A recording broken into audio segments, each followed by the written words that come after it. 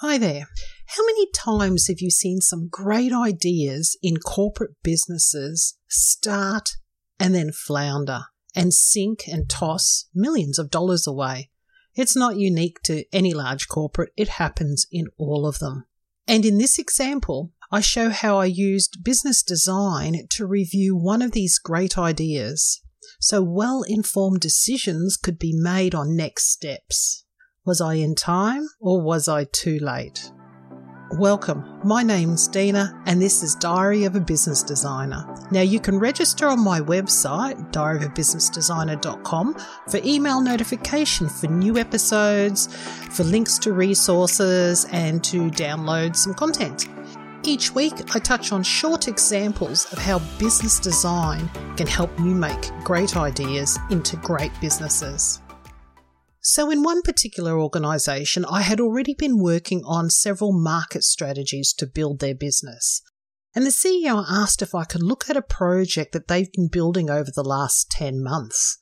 And the incoming CEO wanted an appraisal of the current state of the project and the recommended next steps. In this scenario, this project was to white label their products and services. Firstly, what is white label? White labelling occurs when a manufacturer of an item provides that product for branding and reselling and marketing by someone else. It's like the end product has been produced. You often see it in supermarkets, home brand, store brand, black and white brand. It's probably the very same product and manufacturer that makes, let's say, muesli bars for all brands. It's white labelled. Banks use it for credit card processing and insurance products. You think it's the bank, but underneath, the actual service delivery and underwriting is done by specialist organisations. Drop shipping your own products via e-commerce, for example, a lot of online t-shirt stores, they don't actually create the t-shirts or the printing. They just might create a slogan and it gets sent to you and you think it's been created by that organisation. The benefits of a white label to an organisation who's buying the product is it allows them to enter new markets and expand quite cheaply without having to develop their own products. And the benefits to the providing or the selling or manufacturing organisation is it reduces their need to have sales channels and they achieve sales through others. In white label relationships, they're actually long-term relationships and usually the consumer is quite unaware of the agreement. We were the selling organisation. We were providing the product and what we were looking at is white label, the right way to go to expand into new markets. We had a reseller looking to generate some additional income by offering a new service to their customer base. And they had already been selecting services from other manufacturers, aligning it with their brand and putting it into the market to their existing customers. In other words, it was like an adjacent service offering to their existing role and relationship with their customers. And we knew in our organisation that while this was our first white label partner, that there were other white label opportunities already emerging in the same market. And that meant there was opportunities for us to compete and be a white label provider or the product provider. And as an independent brand, our own marketing budget and our own market reach didn't compete with the major players anyway. So this was a way to gain market share by stealth. So a white label development team was gathered and a development project began. Now, 10 months later, there seemed to be some uncertainty on what priorities to progress. They had already invested a few $1 million into creating this capability. And in an exec meeting, I suggested that a small discovery group go and review the market need, understand where we're at with our current state build and capability, and define the gap to finish and close.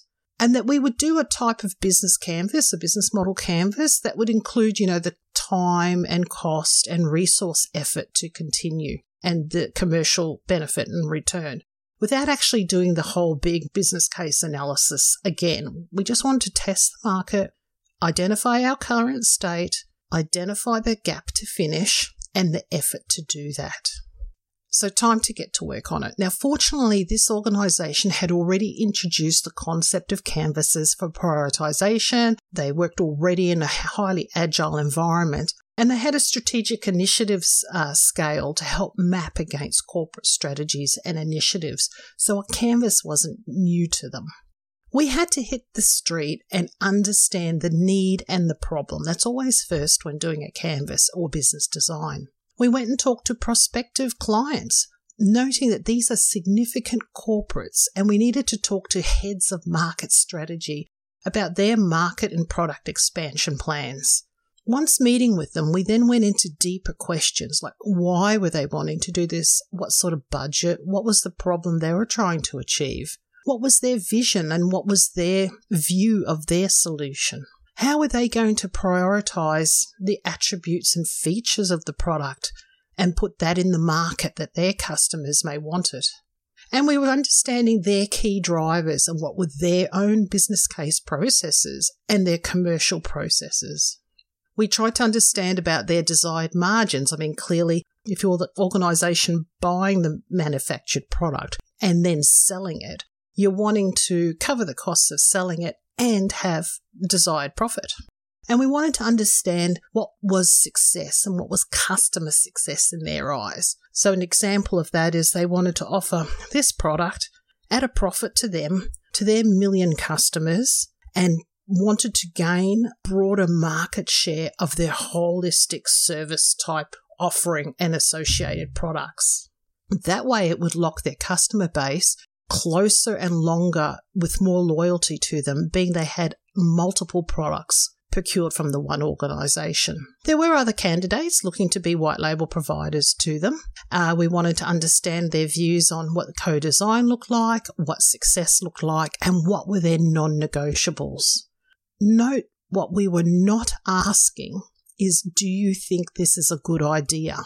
Once we mapped what the prospective clients were looking for, their needs, their problems, their vision on a solution, and their willingness to co-design and their non-negotiables, we discovered, and this happens often, that the original business case built a year ago was built without this level of deep dive. And we found a disconnect between the different customer types in the market. So they had built for a customer request, and when we tested the market, we found that the customers or clients were actually generally asking for something slightly different. So I'll throw in my ad again for subscribing to my podcast. You can hop on the website, register, and you'll get notifications to your inbox of new episodes. I'd also ask, if you are listening on your favourite channel, be it Spotify or Apple, please subscribe, like, review, or share. My goal is to get to 1,000 followers. Okay, back to the problem. There was a disconnect in what I heard from the customers we talked to and what I read the first customer asked that they had wanted and what we had built. When you're working with a canvas, the two sides, the right side and the left side, speak to different types of discovery. The right side of a canvas is the external facing, the customer facing, and how you might go about that. The left-hand side of the canvas is the internal facing, the solution, and your capability and capacity and how you might go about that. So our next step was internal discovery. We've moved to the left side of the canvas. So the first thing I needed to validate is what had been asked, agreed, signed, and built, and all the documentation behind that. I reread the initial business case, the scoping documents, the requirements brief. I couldn't find the commercial agreement that the original customer had signed. I mean, like what? But anyway. And what happened is, when they had built and launched the product for this customer, the customer didn't activate the channel that they had proposed to market the product at their end. When we visited the customer and tried to understand why they decided not to activate, they had actually changed their mind. They felt it was a good idea at the time, but it really wasn't part of their core purpose or strategy, and it didn't even align to adjacency of their core purpose. We have made a serious error of judgment here. And when I mapped what was actually built, which was a somewhat loose request to start with, we did build basically what was asked, but what we built was a front-end sales system capable of being white-labelled. When we mapped the detail of the sunk cost, as I said, that was already 10 months into build and X million in. We already had a non-evidenced request that had already been invested in. The next stage was to actually map a market solution. So it's matching the right-hand side and the left-hand side in the middle to a solution construct that achieved the value proposition. And when I mapped the new customer requirements, so we had met with 2 significant organisations, both looking to procure white-labelled products. We felt we could grow to 4 to 6 organisations. I mean, we are talking millions of customers for each organisation. This isn't small scale, this is big scale. And when we talked to them and mapped them, they both wanted a back-end delivery system. In other words, they wanted the provision of the product and they wanted to both maintain the customer front-end sales relationship. They didn't want the front-end system. And we had just finished building a front-end system, i.e. a call center, a customer identification, supporting collateral, all able to be white-labelled. And we had not yet built the back-end part, which is the product that can be rebranded, maintained, and delivered to fulfill this white-label requirement. We had prioritised the wrong end of the build. So here we have now a mismatch in the value proposition. The previous customer wanted an end-to-end full-service front-end and back-end, had backed out, and the potential market with the strong opportunities only wanted the unbuilt back-end. So the next question is do we toss out the investment or do we continue? For step 5, I needed to look deeper into the business model canvas about strategic alignment, capacity, capability, before we even spent any more effort on building an ROI business case. I tend to put ROI business cases further down the line of the discovery process. It can save a lot of time with some early decision making.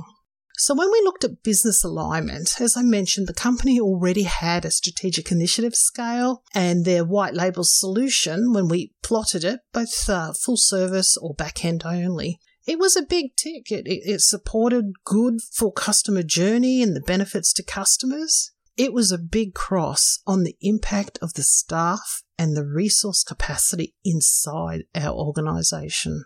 It was a big tick because it was already aligned to several strategic imperatives about diversifying our channel and market reach because, as I said, it wasn't a major player and didn't have the budget and marketing reach that others did. And being a significant investment, yes, not many organisations would go into white label, but it wasn't impossible. And some of these other significant competitors could pretty much do the same thing. The cost to continue developing was still extremely high, and it was actually doubtful that we could yield a positive ROI within several years because we're scouring our own margin to make it attractive for a white label buyer. And it really had quite a lot of risks because the ROI is dependent on an external partner performing as its critical success factor. When I summed up the outcome, good idea in the market, very impactful on business capacity and feasibility. It's doable, but a stretch. And it was very financially thin on the margins and highly dependent on others making it viable. This is where the sunk cost fallacy can kick in. We'd already spent this money. Do we keep going with a high element of risk in that it still achieves a strategic imperative or not? The final stage was a better understanding of how we might develop a relationship with the prospective client, because both of us needed to be open to a mutual benefits model. Both of us needed to be open to risk sharing because it was the margin for both organisations that was an essential critical success criteria. When we met with the finance, actuaries, product managers, what I realised was we had never done mutual benefits model for risk sharing. We had quite a fixed mindset about pricing, margins, discounting and ROI. And we were quite unlikely to find a suitable profit margin. And when we looked at the external forces, the market was already saturated, there was increasing regulatory pressure, there was already negative consumer sentiment, increasing costs, and the organisation itself was undergoing transformation. And what was the outcome? To proceed, there was going to be a lot of effort, a lot of pressure on the business, a lot of pressure on the staff. We had the challenge of overcoming a product pricing mindset in a very difficult market with a very fragile and low ROI. It was easy to keep going due to sunk cost, but a sensible canvas evaluation at the start, even doing one in this case midway, will save an organisation millions of dollars. I put a diagram in the show notes about critical success factors and the gap between the current and the desired. That just helps shape the type of investment that would have been required to go ahead. Over the years, I've learned a lot from so many books and so many wonderful strategists out there. Two of my favourite that helped with this particular scenario was Doblin's 10 Types of Innovation, and of course the Business Model Generation provides the business model canvas. All of my books that I recommend are on my website, so you can hit the links on those. Love you to email me, ask questions, feedback. Don't forget to visit Diary of a Business Designer. Talk to you soon. Bye.